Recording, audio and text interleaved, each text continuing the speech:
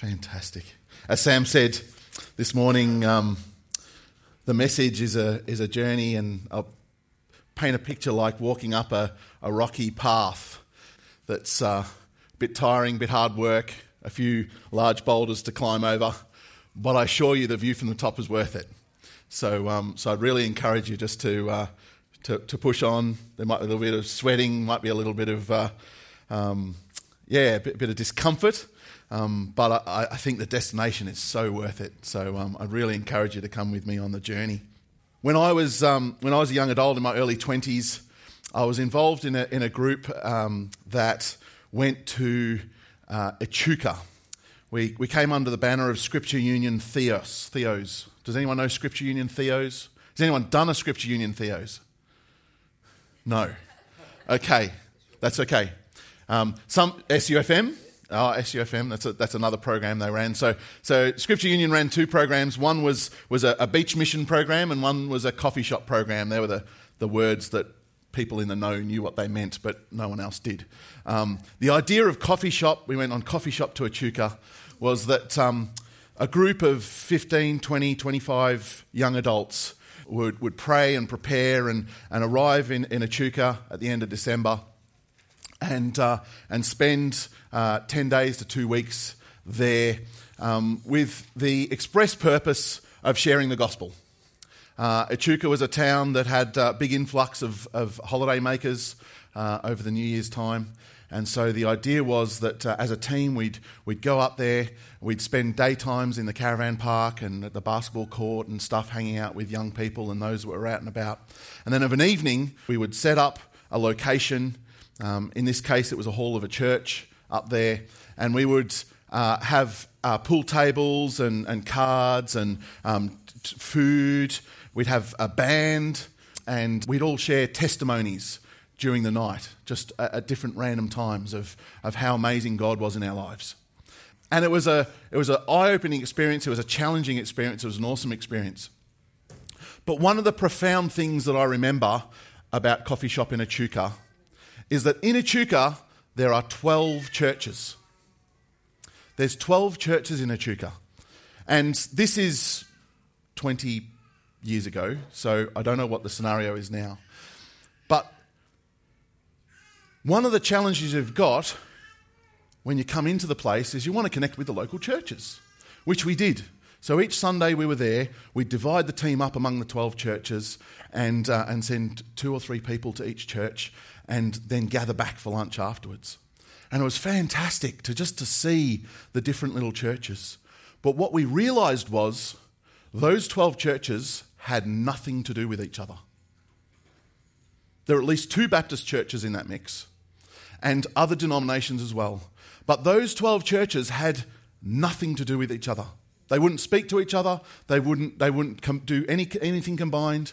This church over here has a youth group of 6 people, and that one has a youth group of 12 people. The average number of people in each church was 30, 40, 50 people. And we went, what do we do when someone in the local community says, I love the testimony you're sharing, I want to receive Jesus? Because we realised that we're there for 2 weeks.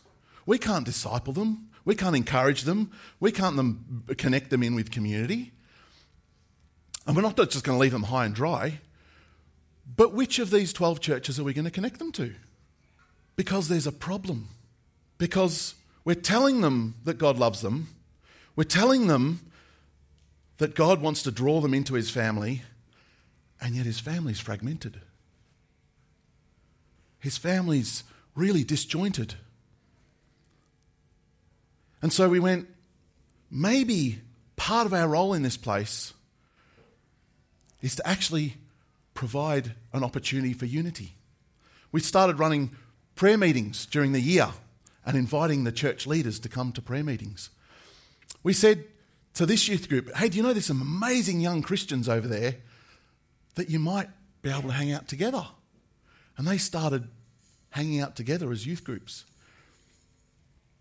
It wasn't an easy place, and there was history. I'm not trying to pretend this is simple stuff, but it was clear as an observer that things were not healthy, that where things had got to wasn't representing everything about Jesus.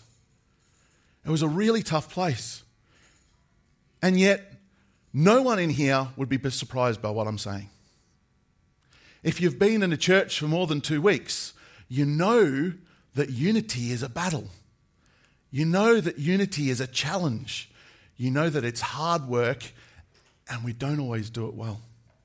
In fact, I was reminded this week that our heritage as Protestants is fragmented.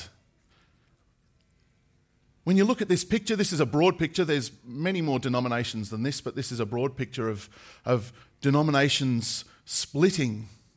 Did they split because they were excited to pioneer something new? They split because they disagreed. They split because there wasn't unity. And Peter even pointed out to me something really interesting. It's even in the name. Protesters. Protestants are defined by the fact they protest. That's the name of what Protestants are. It's like, wow, the whole brand of Protestant faith is based on the fact that we're whingers. I'm not, again, that's a simplification of it. But we want to protest. We want to disagree. We want to challenge something. It's like, we've got a problem. There's something in the mix here. There's something in the heritage. There's something in our journey that has been a little bit yuck, a little bit unhealthy, incomplete. We've just started a series, Nathan started last week, with an awesome challenge in starting this series about not just taking what I say this morning and in this series, but actually being hungry for yourself to receive, hungry for yourself to hear what God wants to say. And I'd really encourage you in that place, because there's going to be some things that I might say this morning that stir you up, that may be a bit prickly, that maybe are confronting or just uncomfortable because they're a little bit too real. You don't have to just take what I say and go, well, if Matt said it, that's how it is. I really want to encourage you to wrestle with this stuff, to pray, to seek God, to just understand, because there is something beautiful at the end of this story. But to get there, we've got to deal with some yucky stuff. And I don't want to just tell you the yucky stuff. I want you to speak to the Lord about that and journey with him too. Because part of looking at our DNA, who we are, what makes us, what it is that we're multiplying, is this phrase, a diverse body united in purpose. A diverse body united in purpose. We believe that's something that we have in common. That's something that we carry together, that we want to multiply together, that we want to be pioneers of, but also defenders of together. But it's something that would be beautiful just to say, yep, love it, great, thumbs up, let's go ahead. But you and I know that that's not that easy. It's not that easy to reflect this. In fact, we can pick on the Protestant history. We don't have to go that far back. We can just look at the last 8 years of Catalyst Church and say, we haven't always reflected this well. We can look at our own lives and say, this picture's not always that pretty. This is not an out there, someone else's problem. This is something that we've got to wrestle with.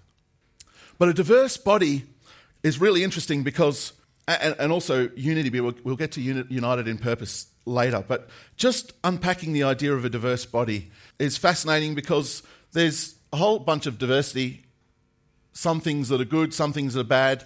Most people will be familiar with the body analogy. We've got here from 1 Corinthians 12, it says, but as it is, God arranged the members in the body, each one of them as he chose. If all were a single member, where would the body be? As it is, there are many parts, yet one body. And so acknowledge that there's different roles, different functions, different purposes amongst us. There is diversity in the body. There's also other sorts of diversity, that isn't always that good. We have diversity of sizes. My size is diversity that's not that good. Something I've got to work on. So diversity is not always a beautiful thing. There's other diversity that's neither here nor there. It's fascinating watch people set up on a Sunday morning, because I can tell you some people love this room dark and some people love it light. And even on one morning, you can have 3 changes in the setup of the room. As the first person walks in, they open up all the blinds and let the natural light in and go, yes, fantastic. And someone else walks in and go, oh dear, someone left the blinds open. I better shut the blinds. And then someone else walks in and go, oh dear, it's quite dark in here. I better open up the blinds. It's quite entertaining to watch. Is it right for the blinds to be open or closed? I don't know. I haven't read that in Scripture. But there's personal taste amongst this. This is not the diversity we're talking about, but that exists too. And that's okay to be a bit different. It's important, though, that when we talk about this diversity, we're talking about diversity in the body. And it's diversity of function, diversity of perspective, but perspective with purpose. I'll give you an example of a challenging scenario a number of years back in this place. There were 3 guys that were super excited about reaching the community, passionate about reaching the community. And they all had a heart for it and sought the Lord. One of them was engaged with council, with young people in council, and went, there's a skate competition that the council is running that we could engage with young people in the community in an amazing way. Another bunch of people went, there's an opportunity to connect with dads at a local park. We can connect with dads on a monthly basis at a local park. And the third person went, I'd love to run a festival to get music being a connection between people. Music being a way that people can engage with the gospel. 3 amazing hearts. Fantastic. At the same time, there was a missions trip to Fiji. And so a bunch of people that were naturally passionate about getting out and sharing God's love were removed from the picture and over in Fiji. I had all 3 people come up to me afterwards. I was in Fiji, by the way, so I had no idea how things went down. But afterwards, all 3 caught up to me extremely disappointed. Extremely disappointed. They said there was only 2 or 3 people that turned up to the council thing, to the skate competition.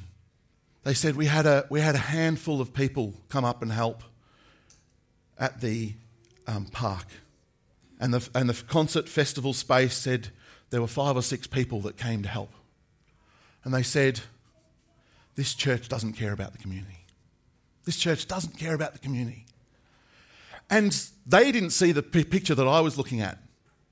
I was looking at 4 scenarios, if you include Fiji, of people reaching out and connecting. 4 scenarios of people passionate that all had a level of engagement, but none of them went to each other's activity. All those that were at the park didn't go to the skate competition or to the concert. All those that went to the concert didn't go to the park or to the skate competition. There was a heart, there was a desire, there was a passion. It wasn't that the church didn't care. It was that the diversity that was among the people was not praised, it wasn't recognised, it wasn't championed, it wasn't something that was celebrated. It was seen as something that was broken.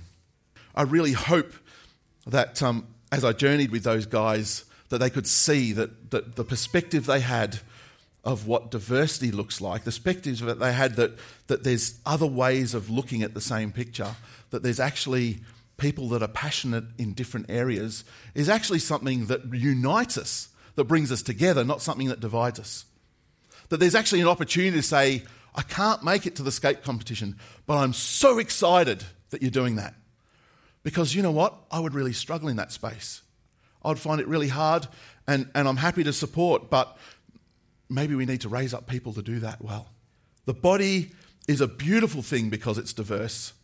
Our differences that God creates and builds into us are actually exciting things that we can we can rejoice in, not something that we get frustrated. Well, we do get frustrated at times, but we get frustrated because people are different, and that's something that we should be rejoicing.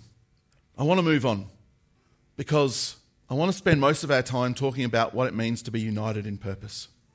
One of the challenges you've got, and I think if you journeyed with people who've been in tricky spaces with church, it is very real, it is very raw, it's very challenging, and I'm not trying to say that people are flippant or inconsiderate when there's division in church.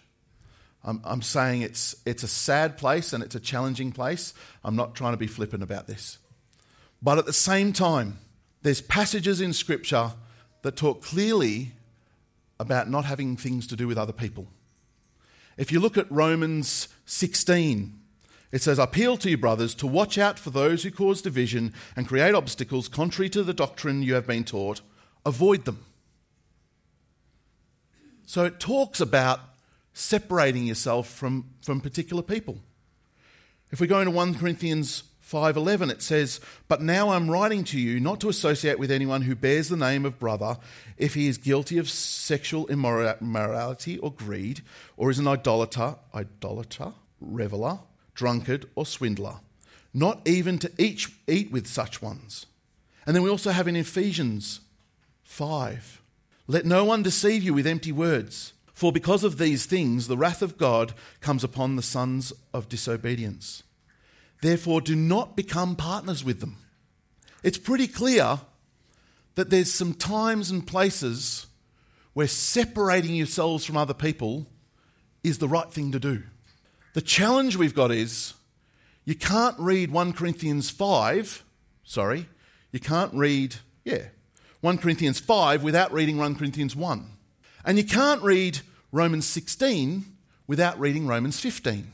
And you can't read Ephesians 5 without reading Ephesians 4. In each of these circumstances, there's actually a precursor for something amazing and beautiful that God wants to set up. And it's more than something amazing or beautiful. It actually talks about what unity looks like, what the unity we're aiming for and where we're heading, which is beautiful. Ephesians 4 says, "With all humility and gentleness, with patience, bearing with one another in love, eager to maintain the unity of the Spirit in the bond of peace." So what sort of unity do we have? You can say it. It's okay. Unity of the Spirit.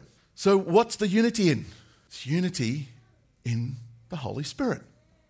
Further on in Ephesians 4:12, "For building up the body of Christ until we attain to the unity of the faith and of the knowledge of the Son of God, to mature manhood." What sort of unity do we have? Unity of the faith. So we can see what sort of unity we're aiming for, what the aspiration is here, what the destination is. Unity of the Spirit and unity of the faith. Does everyone think they're okay things? Is everyone cool with aiming for unity of that sort? Yep, cool. Because if we're aiming for this sort of unity, then it's something that we can depend on and we can agree on where the destination is. We're all going to have differences. We're all going to have different opinions. In fact, I'm going to speak a little later on the challenges we have in places where we disagree, but there's 15 other messages in this area that we're not going to go down. We're going to try and stick on the target, but there's a potential to head off in some other messages. But the idea of the unity that we're talking about is not unity of the football clubs we follow, not unity of the food we eat, not unity even of the songs that we sing, because there's going to be some songs that resonate with some people and not of others. But the unity that we're pursuing, the unity of purpose that we want to pursue, is unity of the Spirit and the unity of faith. They're the things that we want to champion. They're the things that we want to be humble, gentle, patient, bearing with one another, and eager to maintain. They're the things we want to fight for and champion. Jesus in John 17 has an amazing prayer. Cal unpacked it with us at Activate Group one night. It was really, really cool night. But this prayer of Jesus is at the end of his ministry. He knows what's coming, and he prays. He prays this amazing prayer And in amongst it, there's this profound statement from John 17, starting at verse 20. I'm just going to read it from here so I don't have to look behind me. John 17:20.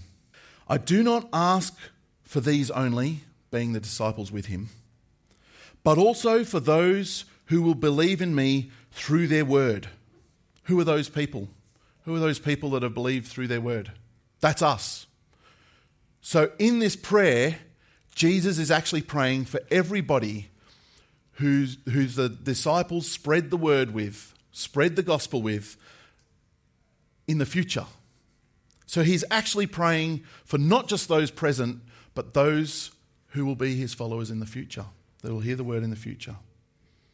So he's praying for us, that they may all be one. I looked that word up, one. Do you know what it means? One. I had to check, because sometimes you can go, oh, maybe there's another meaning. Maybe he means something a little different. Maybe we can translate it to one really means something else. It means one. So just so we're clear. Just as you, Father, are in me and I in you, that they also may be in us. Do you realise how mind-blowing that is? The Father and the Son are one, that we might be one like they are one. That's huge. Why? Why would he want that? So that the world may believe that you have sent me. It's actually testifying to who Jesus is when we are one like the Father and the Son. The next part's almost a repeat, but not quite. The glory that you have given me, I have given to them.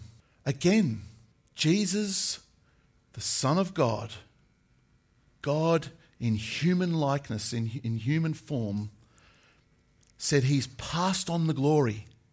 Now, this word glory can be a little bit interpreted. However, it's pretty clear that he's talking about that glory being the resurrection, the life, the abundance, the divine nature that he carries, he's also passed on. His divine nature is shared with his believers, that they may be one even as we are one. Can you see the correlation between this and Ephesians? What were the two things we have unity in? Spirit and faith. The first time he prays for the unity of him with the Father. I don't think it's much of a stretch to see the faith in that, to see the unity and the trust of that relationship. And here he's talking about the glory, the divine nature, the Holy Spirit that's poured out. Unity in faith and spirit. It's not a far stretch. I realise it's not exactly aligned, but it's not a far stretch to see similarities there. I in them and you in me, that they may become perfectly one. Who right now feels perfectly one within the church? I'm not putting my hand up. It was a demonstration, not a statement. What do you think Jesus believes about that? Do you think he thinks it's possible? Would he have prayed it if he didn't think it was possible? Does anyone here right now, and this you can put your hand up with if you're bold enough, wonder if what Jesus is praying for is actually just wishful thinking and is a pipe dream? I've got to say, part of my week this week praying about this was like, he's off the planet. Does he actually know what the church is going to look like? Does he know the people that I hang out with? And they're praying, do they know Matt? Have they seen really? Perfectly one? This week, Sam challenged me in this space because he felt that this morning there was a significance about a step of faith. He felt that this morning that God wanted us to be able to make a step of faith. And this is the first challenge for us. To believe that what Jesus prayed for us is actually something that wasn't wishful thinking, but was something that he genuinely believed was possible. Now, you noticed he didn't say get their act together. I think he knows our nature. I think he knows our weaknesses. I think he knows the things we struggle with. But when he says he and the Father are one, when he says that we carry his Spirit, there is a possibility, a divine possibility, a miracle that we do not deserve, graciously given for us to be united beyond our own capacity. What he's talking about here is not our labour, our effort, our combined collective skills and abilities. He's talking about a miracle. He's asking God the Father to provide a miracle for his people. And that I can believe in. I believe in a God that's powerful. I believe a God that can change circumstances that don't look hopeful, that don't look like they have any potential, that all the pieces look like a mess. I believe in a God that can transform that. And in that scenario, he's not a madman. He's not crazy. He's not wishful thinking. He's actually a divine, inspired person, man, God combined, that declared something prophetically over the people that even today we struggle to receive. But I don't want to settle for what I see. I don't want to settle for what my experience is, because I know Jesus knows better than me. And I want to walk and believe and trust in spite of my own weaknesses, in spite of the things I've experienced, in spite of the areas that I struggle in, that what he prayed for is actually something that I want to see happen. Again, he says, so that the world may know that you sent me and loved them even as you loved me. If you want to know how to have an impact on our community, if you want to know how to be light in darkness, this is what Jesus was praying for, so that the world would know of who he is. It starts with us and our unity and our relationship with each other. This is one of the building blocks. Now, it's important that these building blocks are done in spirit and in truth, in faith and in the Spirit. This is not a country club. This is not like a cricket club that just gets together and tries harder to play cricket. Our labour will be in vain without the dependence on the Spirit. It's so important to understand this is not just work harder. But we can see in a bunch of places, and this was my challenge this week, how do I consolidate? So much of the New Testament church was a space where it was fragile, where there were issues that came up, where there was disunity, or there was struggles that meant these letters had to address some of this stuff. It's packed full of it, and I couldn't condense it all down into one message. But there's a couple of things I want to look at. The first being character, some things we want to aim for in our character, again in the power of the Spirit. And the second thing is some of the goals, the outcomes that we want to end up at. So firstly, looking at character. That verse we looked in Ephesians is a brilliant starting place. And I don't know about you, but I got some work to do. Holy Spirit, help me. Humility, gentleness, patience, bearing with one another in love. I'll share a little bit of insight of what goes on in my head. Please don't stone me. A couple of weeks ago, had a challenging week. And I was chatting with a friend, a mature Christian. I got to say that because what I said wasn't particularly mature, and if it went in the wrong ears, it would be misunderstood, which is why I'm going to give it context today. I said to him, you know what? There's one thing that God did in Scripture that makes sense to me right now.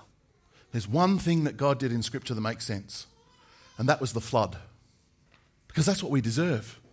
Now, that's not the destination, and that's not my frame of mind all the time. But in frustration, in my lack of patience, in my not bearing with one another, that was my mindset at the time. And there is a little bit of truth in that, because what we've received is actually amazingly gracious. We don't deserve any of this. We don't deserve unity. We don't deserve freedom. We don't deserve the love of the Father. That was all abundance. But that picture was not a picture of unity. That picture was not a picture of the hope that God has for his people. That was a picture of frustration. And I say that not because I'm proud of it. I say that because this is real. This is life. This is something that I go, I don't want that to be the destination. I'm okay for it to be part of the journey. I'm okay to wrestle with that and work through that, but I don't want that perspective of not loving others. Not forbearing is about persevering. It's about standing firm. Bearing with one another is about standing firm in love. I want to push on in that. I don't want the destination to be I give up. It's all too hard. I want to push on. The second one, I've got to say, we really struggle with in our culture. It's fascinating being in Fiji because when the pastor stands up the front and says something, he doesn't even have to be up the front. We were in a church. We were eager to catch up with a friend after the service.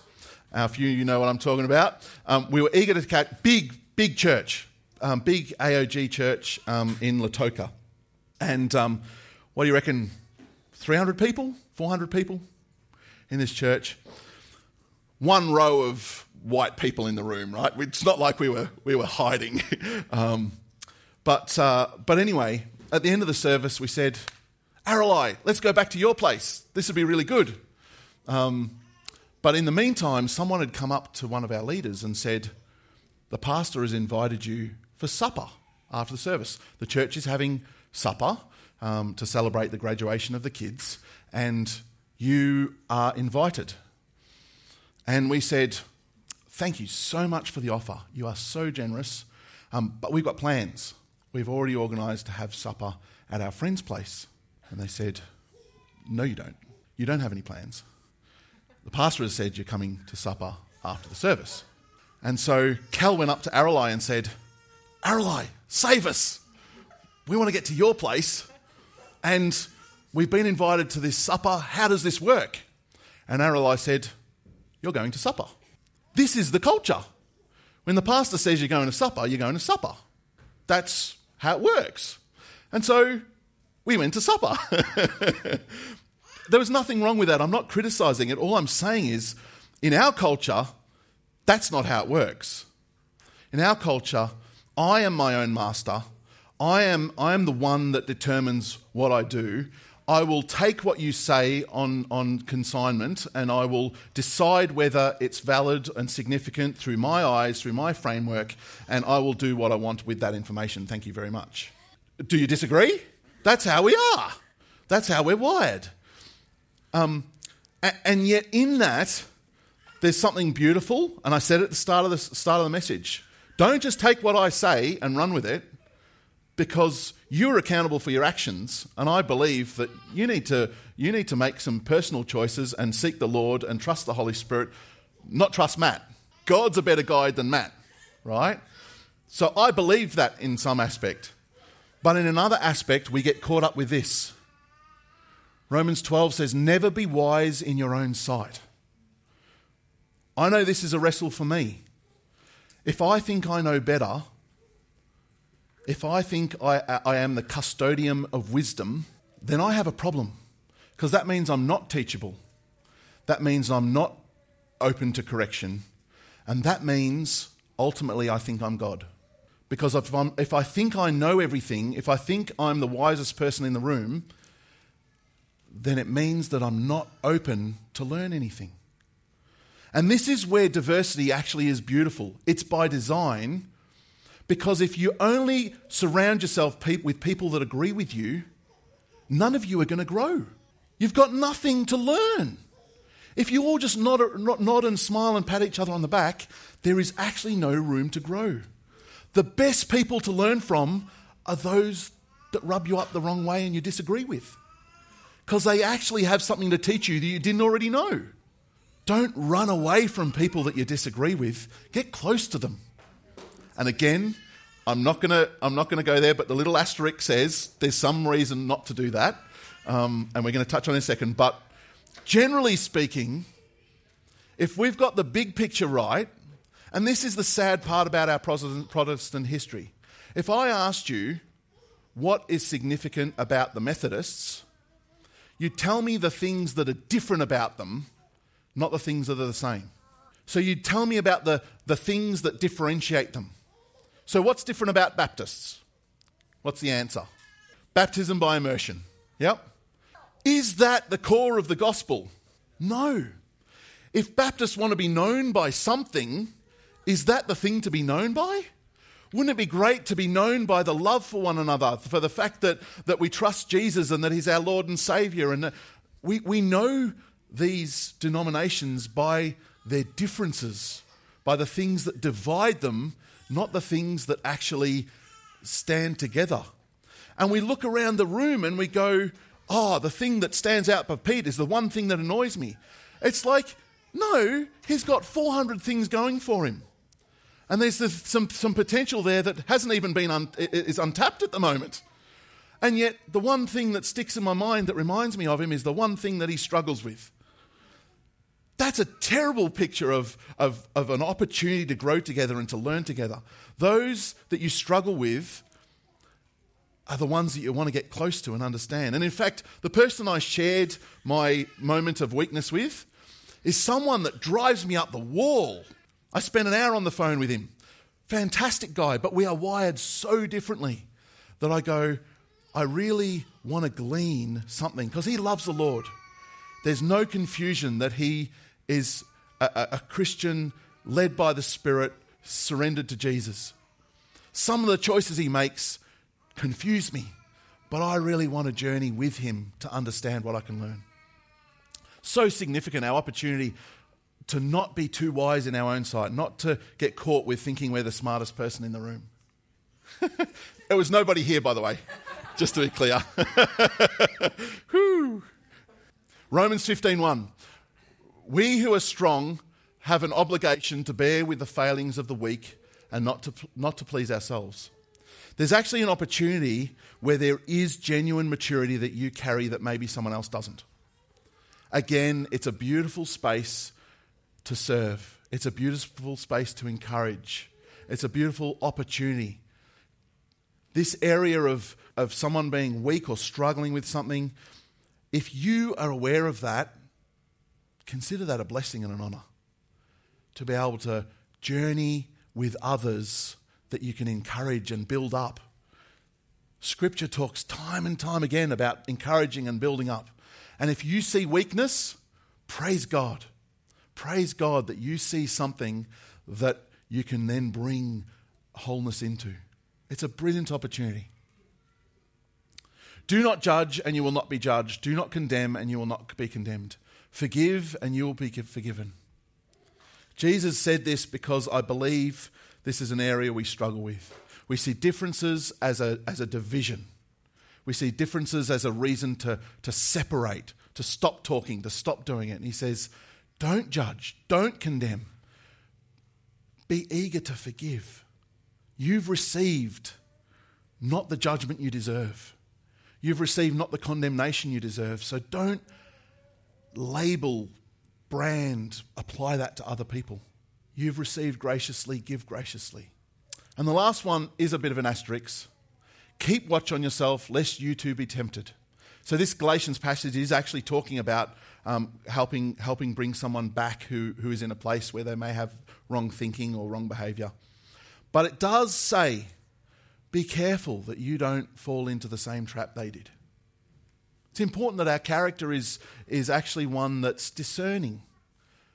We don't want to be flippant with this stuff. We actually do want to have an opportunity to be cautious, to be wary if there's things that are broken. The second one is the goals. And this is, we're getting to the peak, guys. We're getting to what it looks like at the top of the hill. We've done the hard yards. We're getting to the good stuff. Because when Jesus made his commandment that you love one another, this is what he finished it by saying. By this, all people will know that you are my disciples if you have love for one another. That, for me, is so exciting. It grieves me that there's 12 churches, or were 12 churches, that had nothing to do with each other.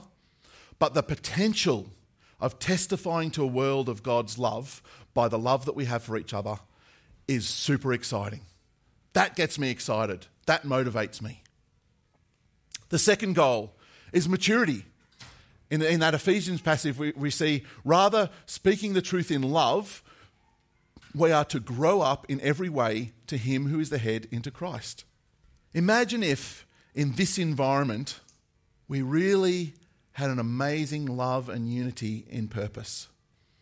That meant when someone walked into this place that was struggling with that stuff, they'd be jealous. They'd be uncomfortable because they could see that there was something that they were missing out on.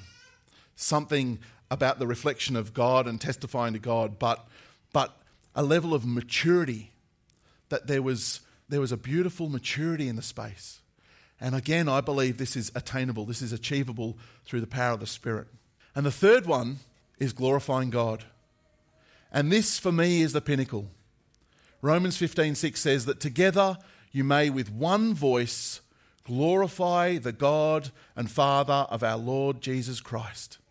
We have an amazing opportunity to reflect our grateful hearts, our posture towards God, by glorifying him through our unity. Us being one actually shows to him how significant, how powerful, how much authority and how much love and grace is poured out upon us. Our unity shows him that. It glorifies God. It's an amazing, amazing opportunity. In fact, in 1 Peter, we're going to finish here. This is a beautiful picture of what it looks like. Peter says, as you come to him, the living stone being Jesus, rejected by humans but chosen by God and precious to him, you also, like living stones, are being built into a temple of the Spirit. Multiple stones being brought together to create a temple. One temple. A temple where God's Spirit dwells. To be a holy priesthood, offering spiritual sacrifices acceptable to God through Jesus Christ. This is very much Jewish language. This is to people who know what temples are like and know what priesthoods are like. But it's about being set apart for a purpose, and that purpose is for God's presence, his Spirit, his Holy Spirit, to dwell and to function and to manifest and to operate. So these stones are building a temple set apart for an amazing purpose. And in verse 9 it goes on to say, but you are a chosen people, a royal priesthood, a holy nation, God's special possession, that you may declare the praises of him who called you out of darkness into his wonderful light. Once you were not a people, but now you are the people of God. Once you had not received mercy, but now you have received mercy. This is what the view looks like from the top of the hill. This is the amazing possibility of what unity and purpose looks like in the church. What the Spirit being alive and active and being free to do what the Spirit wants to do. When we stand on the truth, when we operate in that place of humility and submission and surrender, desiring to glorify God, desiring not to tolerate. And I didn't mention this, but I believe tolerance is actually a yucky word. Tolerance means you're putting up with something. Tolerance is not the destination. That's a cheap first step. It's what our world popularizes as a conclusion to problems. This is not the destination of God. The destination is brotherly love, is perseverance for a destination that is actually genuine love and unity and glorifying God. This is what the view looks like from the top of the hill. And this is something that as a church and as individuals, I believe we want to claim, we want to own, we want to believe that that's what the Holy Spirit wants to bring, and we want to walk it out. We started with how yucky it can look like in the church. And I'm not pretending that this is just a blissful decision that we make that all of a sudden we're in unity. But it's something I believe Jesus prayed for because it was something that he valued and was significant. And if he values and thinks it's significant, then I want to do the same. What I want to do in unity is glorify God, is to be surrendered to the Spirit. And that I think we can achieve. That I want to step into and press into and believe that God wants to do. So I'm going to pray. I'm going to first pray for a break in the spirit of judgment. Because I think both personally and historically, we have attachment to something that I don't think's ours. I think we have inherited in our hearts a judgmental attitude. And I'm not criticising anyone for that. I think it's something that in some ways our culture has taught us. I don't think God wants us to claim that. I don't think God wants us to stand on that or build on that. So I'm first going to pray for that. And secondly, I'm going to pray that in replacement of that, the Holy Spirit fills us with faith, with a desire to step into His purposes, not Matt's purposes, and a desire and a boldness to champion, to fight for, to pursue loving one another, unity, being one together. Because I know our effort is not enough. It has to be the Spirit moving and working. It has to be the divine nature alive in us, not our own nature. We cannot achieve this on our own, and if we trust our own devices, we're going to fail. So I'm just going to pray. If you want to stand up, if you're comfortable doing that.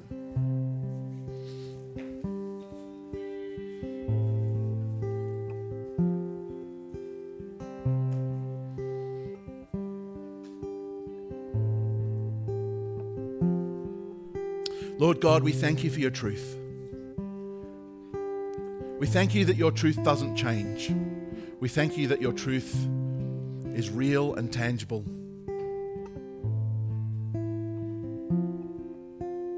And yet we also acknowledge, Lord God, that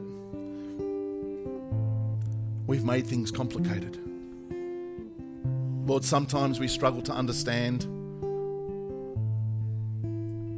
Sometimes we struggle to respond and relate. We struggle to know what love looks like.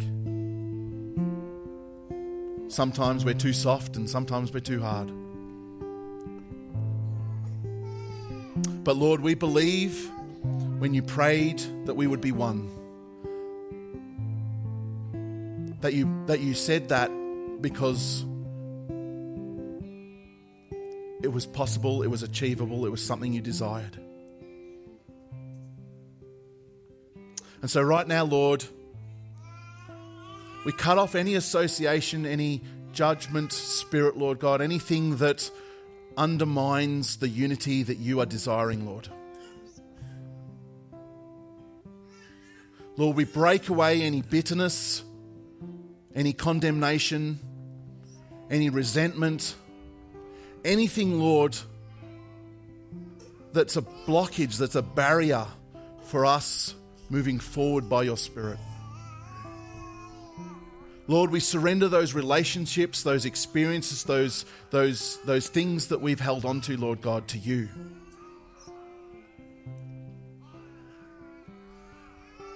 And we thank you so much that you are merciful and graceful and that you desire the best for us, even yet when we were broken. But Lord, we don't want to stay there, Lord. We want to ask your Spirit to move and work in this place. Right now, Holy Spirit, I pray that you would not just take away brokenness, Lord God, but you would replace it with your power, your divine nature.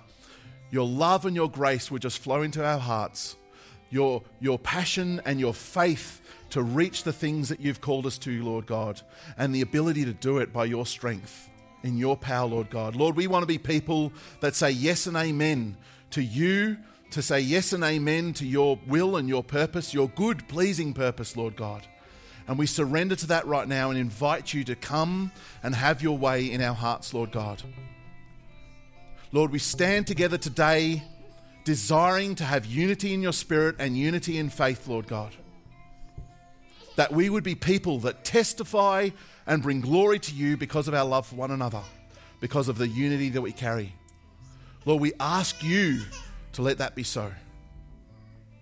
And we thank you in advance and in anticipation for what you're going to do this morning and as you continue to work this out in this coming week, Lord God, in the weeks ahead. Lord, we want to fight for what you have claimed. We want to persevere, Lord God. Holy Spirit, help us. Help us in our weakness. that you might be glorified and you might be strong. We step out in faith and trust you in this, Lord. In Jesus' name, amen.